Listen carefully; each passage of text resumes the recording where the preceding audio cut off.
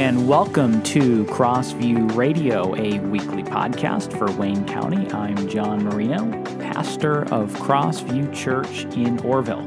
We exist to glorify God by exalting Christ and magnifying the gospel for the joy of all nations.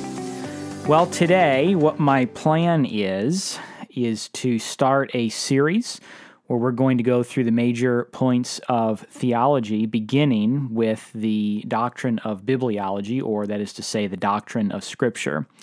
I do want to say, as we start this, that I'm not going to go through this probably all in one shot. I'll probably skip around a little bit and hit on other topics. For instance, next week, Lord willing, I'm planning on posting an interview.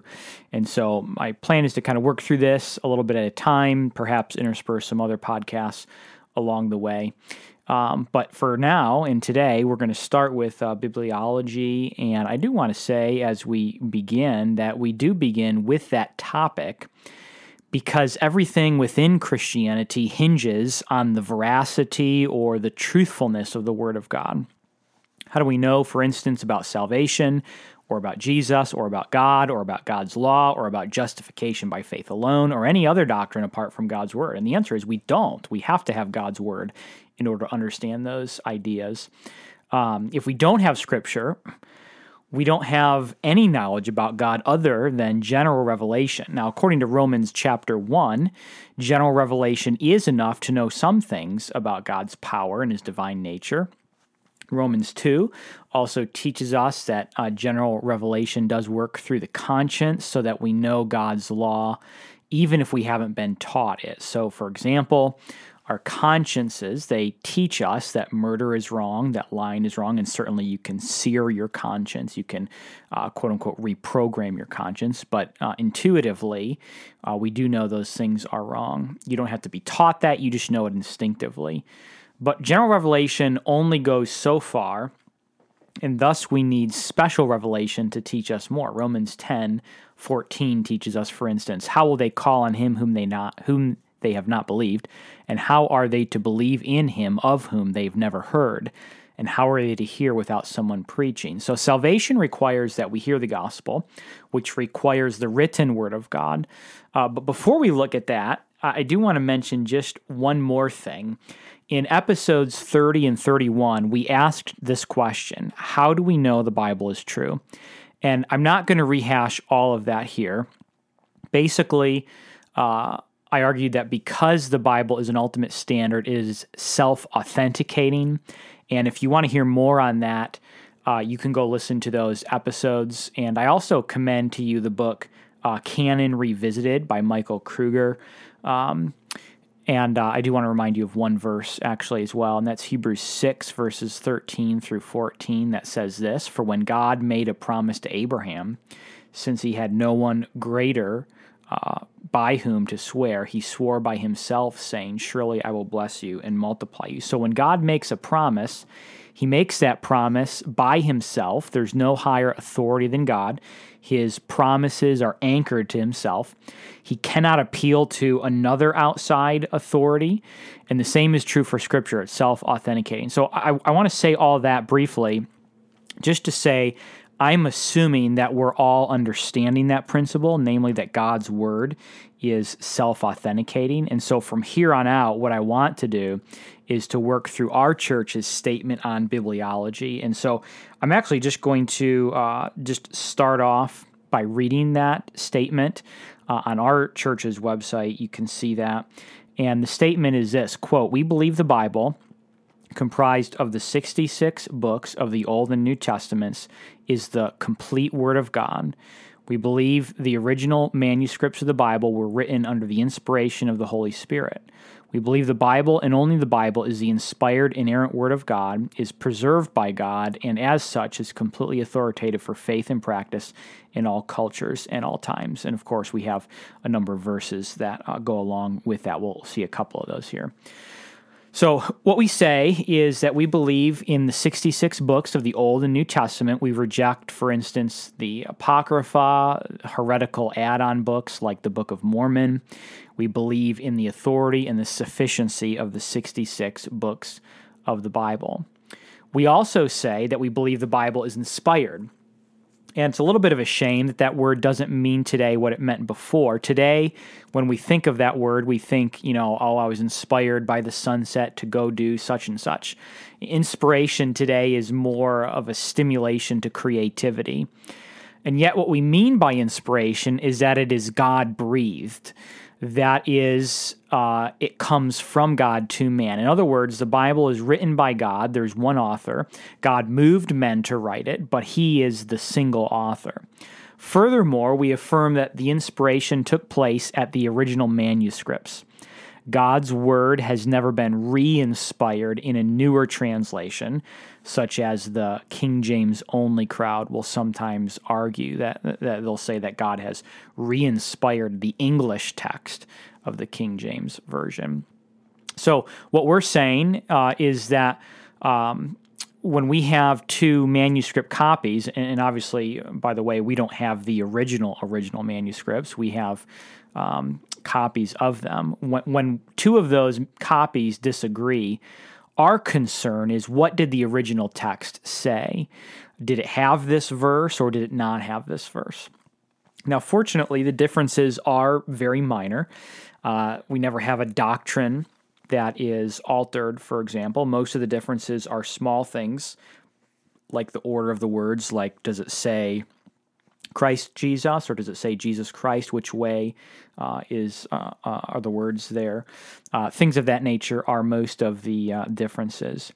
Now, this does make some people nervous because it sounds like we're saying that we no longer have God's word. But there is another doctrine that guarantees we will always have God's word, and that is the doctrine of the preservation of Scripture.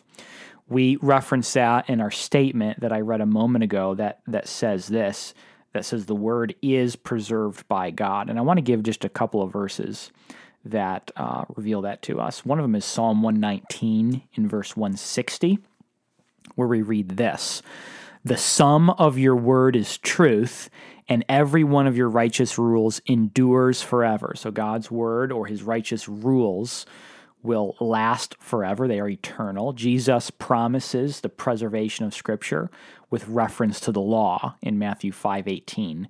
"For truly I say to you, until heaven and earth pass away, not an iota, not a dot will pass from the law until all is accomplished." Furthermore, Jesus promises the preservation of Scripture with reference to his own words in Matthew 24:35. "Heaven and earth will pass away, but my words will not pass away." And the simple encouragement that we can get from this doctrine is the confidence that what we have in our hands is the Word of God. In other words, we don't have to be worried or wondering, the Word of God's been copied so many times that perhaps what we have is just a big mistake and we can't be confident about it anymore. No, that's not true. And I want to read to you another group of individuals who also believed in the preservation of Scripture, and that is, ironically, the King James translators. Here's what the King James translators say in the preface to the King James Version. "Now to the latter we answer that we do not deny, nay, we affirm and avow that the very meanest, or that is to say the poorest, translation of the Bible in English set forth by men of our profession containeth the Word of God, nay, is the Word of God." And then they give an example. "As the king's speech, which he uttered in Parliament, being translated into French, Dutch, Italian, and Latin, is still the king's speech, though it be not interpreted by every translator with the like grace, nor peradventure so fitly for phrase, nor so expressly for sense everywhere." In other words, if I can kind of cut through perhaps some of this older English, what the King James translators are saying is, just like the king's speech is translated into different languages, and you could still say it's the king's speech, in the same way, just like the Word of God is translated into other languages, you can still say it is the Word of God. And they make sure to clarify, not just that it contains the Word of God, but that it is in actuality the Word of God. In other words, the King James translators were not King James only. But that is not as much my point, as much as the fact that they recognize the value in other translations, and they affirm that other translations are in fact the Word of God. This is, as we said a moment ago, the doctrine of preservation. And because of this, we can be confident that the Bible is not only accurate, but it is also authoritative. Its authority extends to all cultures and all times. The Bible never gets outdated, and that's why we make our appeals to the Word of God instead of the Word of man. The Bible never needs to be updated. And this issue, namely the authority of the Word, is why I believe we have so many attacks on bibliology today. And these attacks, unfortunately, come not only from outside the church, but from inside as well. In fact, there may even be more attacks coming from inside. I don't know, but it just seems like all of the attacks that I'm hearing of are ones that are coming from inside people, people who supposedly are from inside the church. I think the reason for this, and that is to say the reason that the authority of the Word is attacked, is because if God's Word is not completely true, then I don't have to be entirely accountable to it. If God's Word is partially true, then I could kind of pick the convenient parts and get rid of the inconvenient parts. In other words, by attacking the veracity of God's Word, what I end up doing is I put myself in the driver's seat, and I put myself in the seat that gets to determine then what is true and what is not. If the Bible's not completely true, then who's going to tell me? Who gets to decide what is true and what's not? And typically what happens is that you have people who are saying the parts of the Bible that are true are the ones that affirm the values of fallen humanity, and the parts of the Bible that are false are the ones that go against the values of fallen humanity. And what ends up happening when you deny the veracity of Scripture, when you deny the authority of Scripture, is you end up telling us more about yourself and less about Scripture. In other words, it becomes very autobiographical.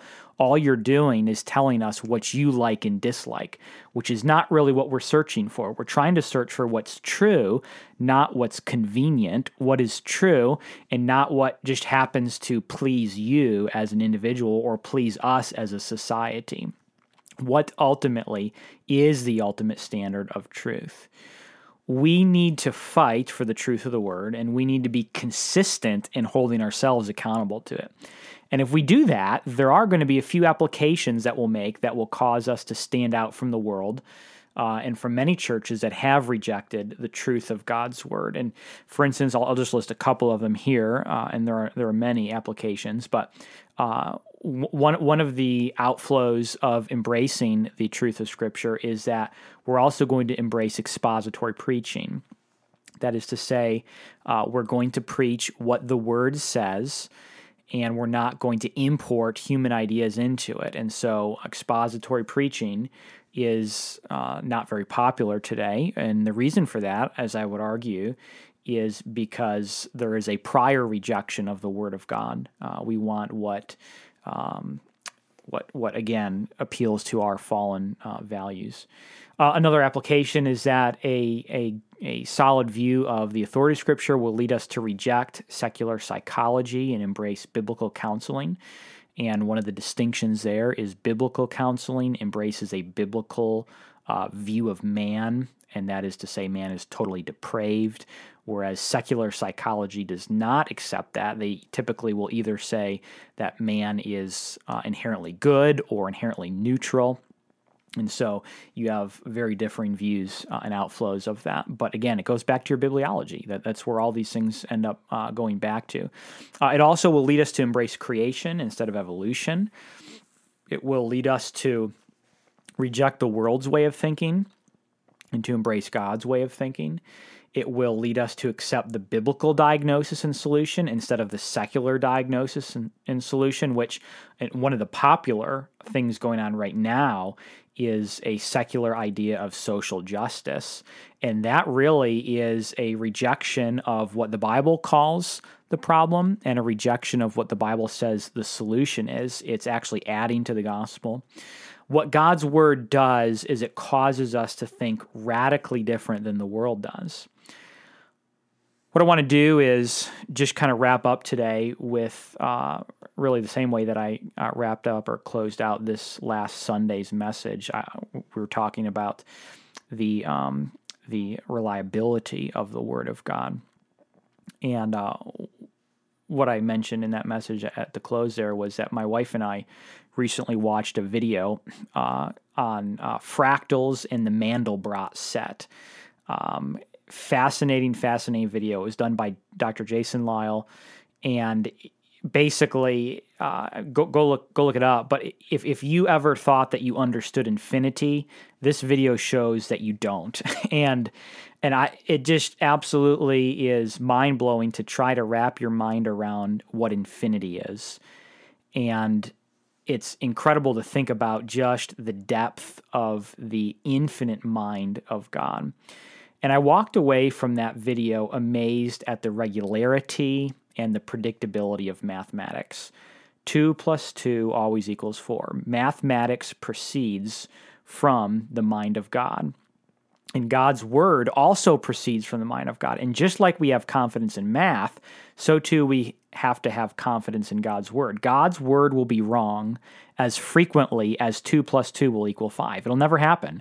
God's Word is sufficient, it is true, and it is authoritative. Peter writes in 2 Peter 1:19, "And we have the prophetic word more fully confirmed, to which you will do well to pay attention as to a lamp shining in a dark place until the day dawns and the morning star rises in your hearts."